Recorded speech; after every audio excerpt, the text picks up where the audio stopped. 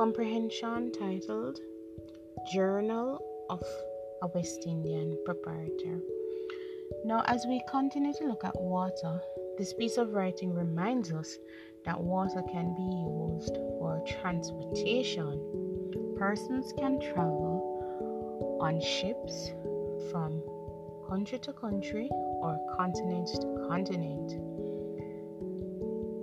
Let's begin. Entry date May 23rd, and there's no year listed. A gale of wind began to blow on Monday night. It has continued with increasing violence. Now it is very serious. The captain says that he has never experienced weather so severe at this season. Nothing can be more disagreeable than a ship at these times. The sea breaks over the vessel every 25 minutes.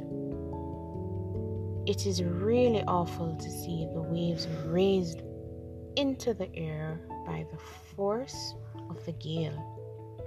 They hover for a while over the ship and then come down upon us, swoop, drowning everything below deck as well as upon it. The wind is piercingly cold. The floors and walls are perpetually streaming. However, a fire is quite out of question. Indeed, at one time today, our eating appeared to be out of the question too. At 4 o'clock, the cook sent us word that the sea put out the kitchen fire as fast as he could light it. He said that he had been up to his waist in water for the last 8 hours. Consequently, he has almost frozen. We must therefore prepare our minds to get no dinner today. However, the steward coaxed him and encouraged him. So at last, a dinner of some kind was put on the table. But it had not been there 10 minutes before a tremendous sea poured itself down the stairs and through the hatchway. The water set everything on the table afloat. It deluged the cabin, ducked almost all of the company, and drove us all into the other room. I was lucky enough to escape with only a sprinkle. Mrs. Walker was soaked through from head to toe.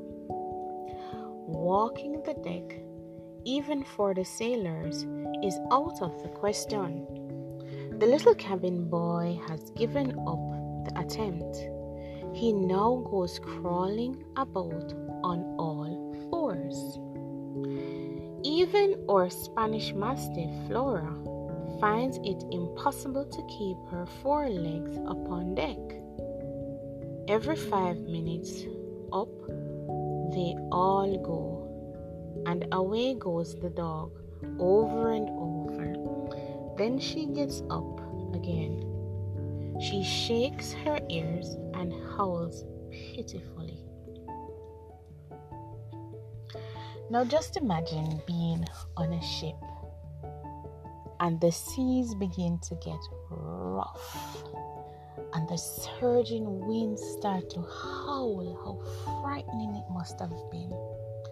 Just imagine being on board and the waves are crashing in and the water comes pouring and you're soaked from head to toe. Not to mention the fact that the waters were cold. I believe that based on what I read, that this could have been in the season of winter. Just imagine. Now here's what we're going to be doing today. I would like you to imagine that you are the Spanish Mastiff who keeps being knocked off his 4 legs by the rough sea. And just remember, A Spanish Mastiff is a kind of dog. So here's what you are going to do. Write a diary entry for the 23rd of May. Say what you see, hear, taste, and smell on deck. Remember, you're writing from the perspective of a dog. Describe how you feel as you try to stay on all fours. Say what happens at the end of the day. Enjoy your writing. Don't forget to use those words, your descriptive words, your adjectives, so I can